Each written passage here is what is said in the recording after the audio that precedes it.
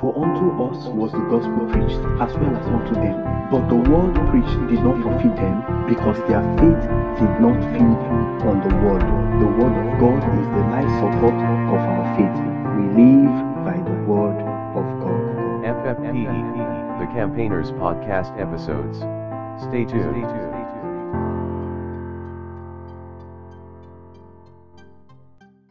Blessed be God for eternity. Welcome to episode 54 on Faith Feed Podcast, the mighty man of valor. Mighty man of valor. Judges chapter 6 verse 12. And the angel of the Lord appeared unto him and said unto him, The Lord is with thee, thou mighty man of valor. The Lord is with thee, thou mighty man of valor.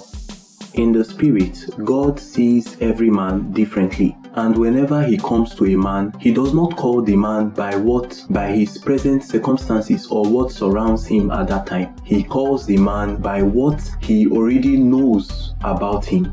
And so this angel that appeared unto Gideon was trying to tell Gideon of who God sees him as. The Bible records that Gideon was the least in his father's house. He was poor. He didn't look like what the angel was talking about. The word valor in the Hebrew is pronounced kayil, which means strength. Other descriptions of it is value, braveness. It says individually sustained verve or passion. In other words, there is something within you that makes you a man of valor. There is something God sees in you, that makes him call you a man of valor. That's what he saw in David, and David killed Goliath. That is what he saw in Shadrach, Meshach, and Abednego, in Daniel, in Abraham. Because truly, Abraham sacrificing his son was not just an act of love.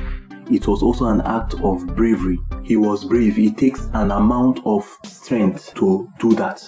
One of the ways to identify men of valor is that they are faithful to their cause. David was faithful to the cause of keeping his father's sheep, even to the point of risking his own life.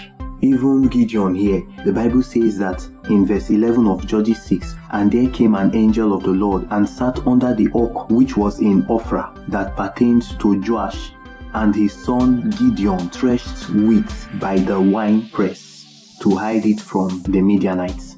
So Gideon had a great task, although it looks small, but it was a great task to walk and also hide from the Midianites. Know that men of valor are not born. They are not born. They are forged in the places of consistency. They are forged in the places of faithfulness, diligence.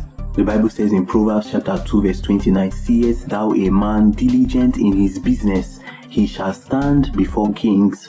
He shall stand before kings, and he shall not stand before mean men, that is, average men.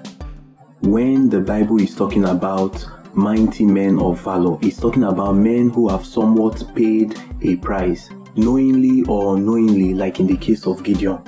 When a man is given this identity, there is an honor that is attached to it. This honor is what qualifies men to stand before kings, to speak with the enemy at the gate. Psalms 127 verse 5, verse 4. As arrows are in the hands of a mighty man, as arrows are in the hand of a mighty man, so are the children of the youth. Happy is a man that had his quiver full of them. That is, what he's trying to say is, happy is a mighty man of valor that has his quiver full. He says, they shall not be ashamed, but they shall speak with the enemies in the gates. But they shall speak with the enemies in the gates. For you to be a mighty man of valor, you must get your quiver full. And getting your quiver full doesn't happen overnight. It is a gradual process. That's why we talk about the consistency. We talk about diligence and faithfulness. Remember, before David faced Goliath, he had already faced a lion and a bear. Process is everything. For you to be a mighty man of valor, you must get your quiver full. When you are a mighty man of valor, honor finds you. It is not difficult to walk in honor.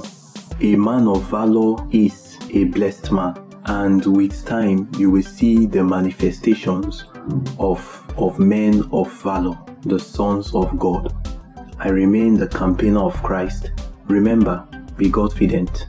Be Godfident. Blessed be God for eternity. King.